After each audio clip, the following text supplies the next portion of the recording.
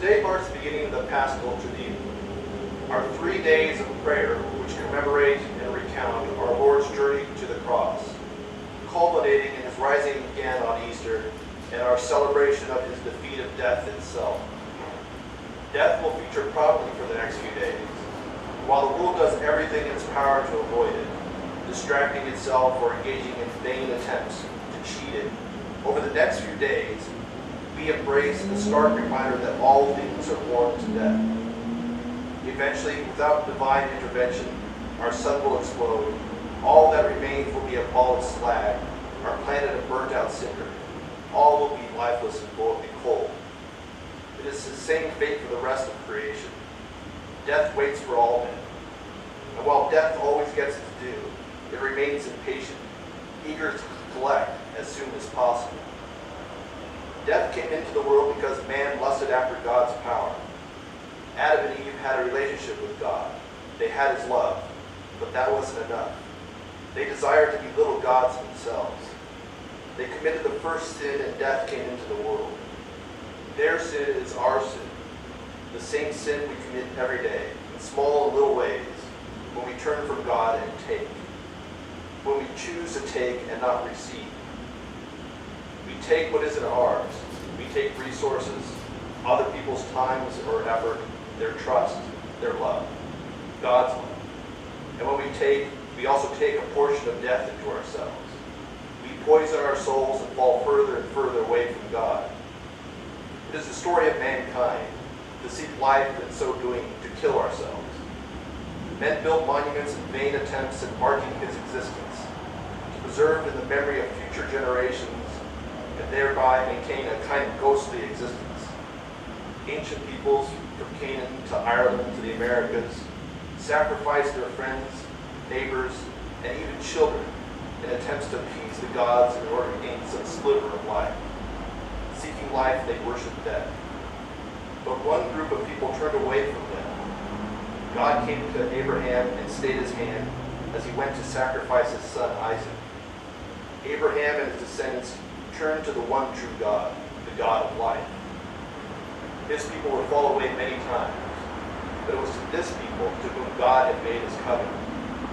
He remained faithful when they couldn't. Sin and death held them in bondage, and no matter how many times God came to their aid, they would always turn away and resubmit to bondage. What was required was an uprising of the slaves themselves. And so God sent his only begotten Son, not to lead a rescue mission, but instead a prison break. Man could not defeat death, so God became man, not to defeat death for us, but with us. On the night in which Jesus washed the feet of the apostles, he bent down and removed his garments, just as he descended from heaven and removed his divine splendor. He cleansed them from the accumulated grime and filth of the ground which they trod, making them fit for the meal. Jesus said to the apostles, "He who is bathed needs only to wash his feet, but is completely clean." Like them, we have been made clean in baptism, but we too accumulate a layer of grime as we journey through life. And in our confession and absolution, he cleanses us from our sins and makes us appropriate to sit at the wedding feast of the Lamb. But the apostles balked. This act of foot washing is the task of a slave, not the Messiah. Jesus had entered into Jerusalem as a king, fulfilling the prophecy of Zechariah. "Rejoice greatly, O daughter of Zion. Shout, O daughter of Jerusalem. Behold, thy king cometh unto thee. He is just and having salvation, lowly and riding upon an ass, and upon a colt, the foal of an ass." For them, a king doled out reward and patronage. He bestowed benefices to his subjects, granting a modicum of his power and authority by proxy.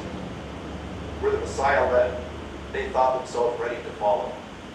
But for the Messiah to abase himself, to drop to the floor and wash the dirt from their feet, this was conduct unbecoming not just a king, but a free man. But Jesus does not come to grant us riches, power, honor, prestige, or a life of leisure. He did not come to give us what we want. He came to give us what we need.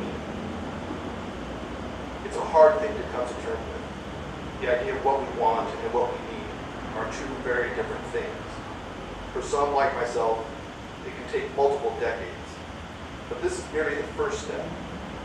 Allowing oneself to be served can also be a hard pill to swallow. Like letting someone take a look at a cut, or helping you up after you've taken a spill.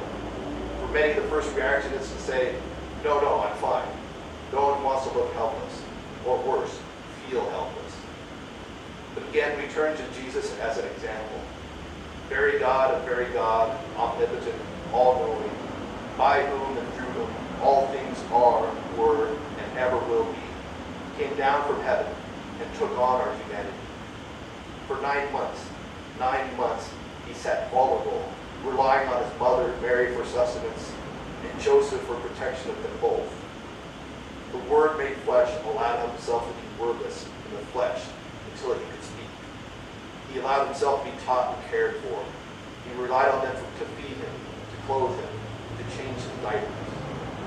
Jesus allowed himself to be served, submitting humbly. Yet when he deigns to serve us, we recoil. Sure, we're more than happy to receive certain gifts from God, but we draw back when this service makes us uncomfortable.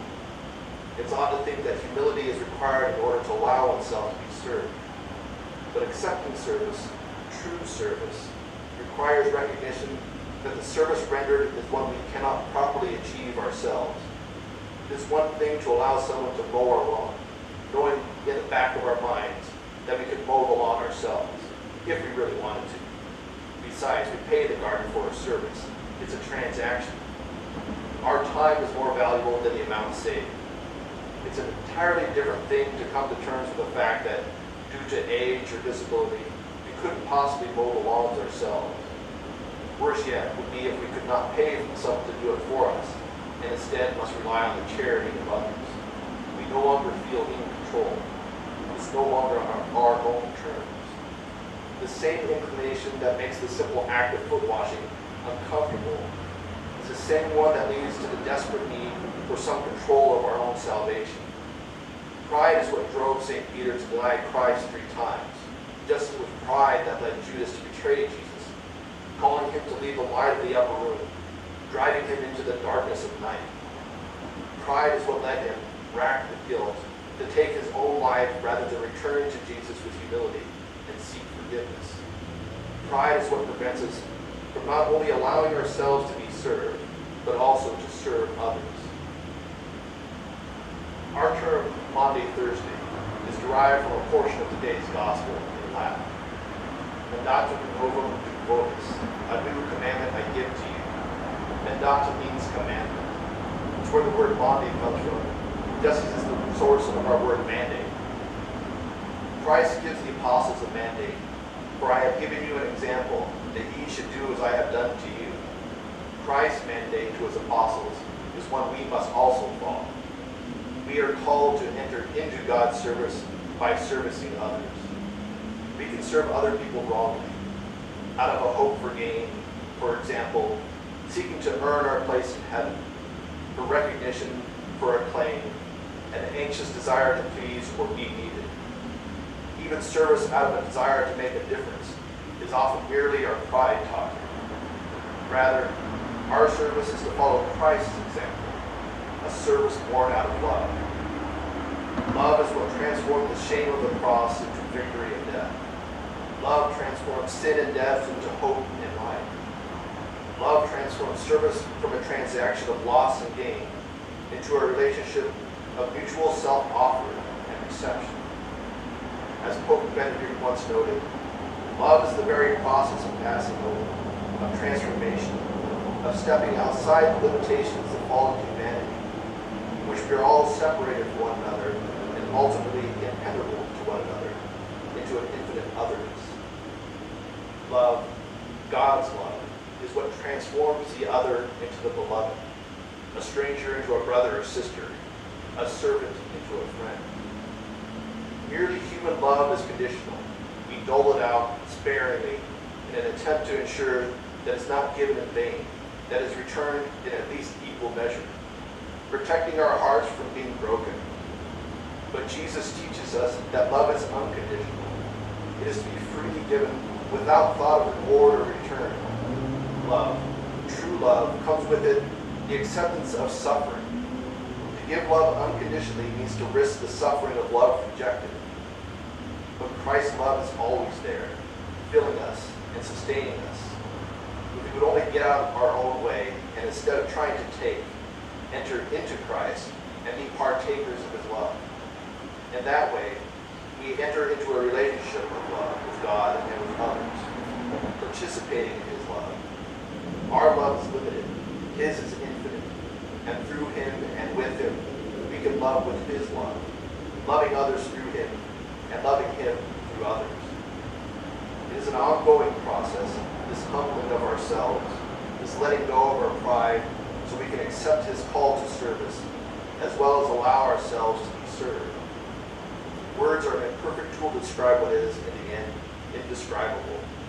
Our journey through Holy Week, today on Maundy Thursday, tomorrow on Good Friday, and finally in our vigil and Easter celebration, we attempt to narrate together, as best we can, the divine reality of our transformed selves, in words and songs, in reenacting and commemoration of Jesus' acts of service, knowing that they are but poor substitutes for our lived experience of Christ's love, which has brought us out of death and into new life. Yet they represent the best our fallen natures can provide. We muddle on in our limited way, expressing the limitless, encountering the one who, in the words of St. Paul, being in the form of God, thought it not robbery to be equal with God, but made himself of no reputation, and took upon him the form of a servant, and was made in the likeness of men. And being found in a fashion as a man, he humbled himself, and became obedient unto death, even the death of the cross.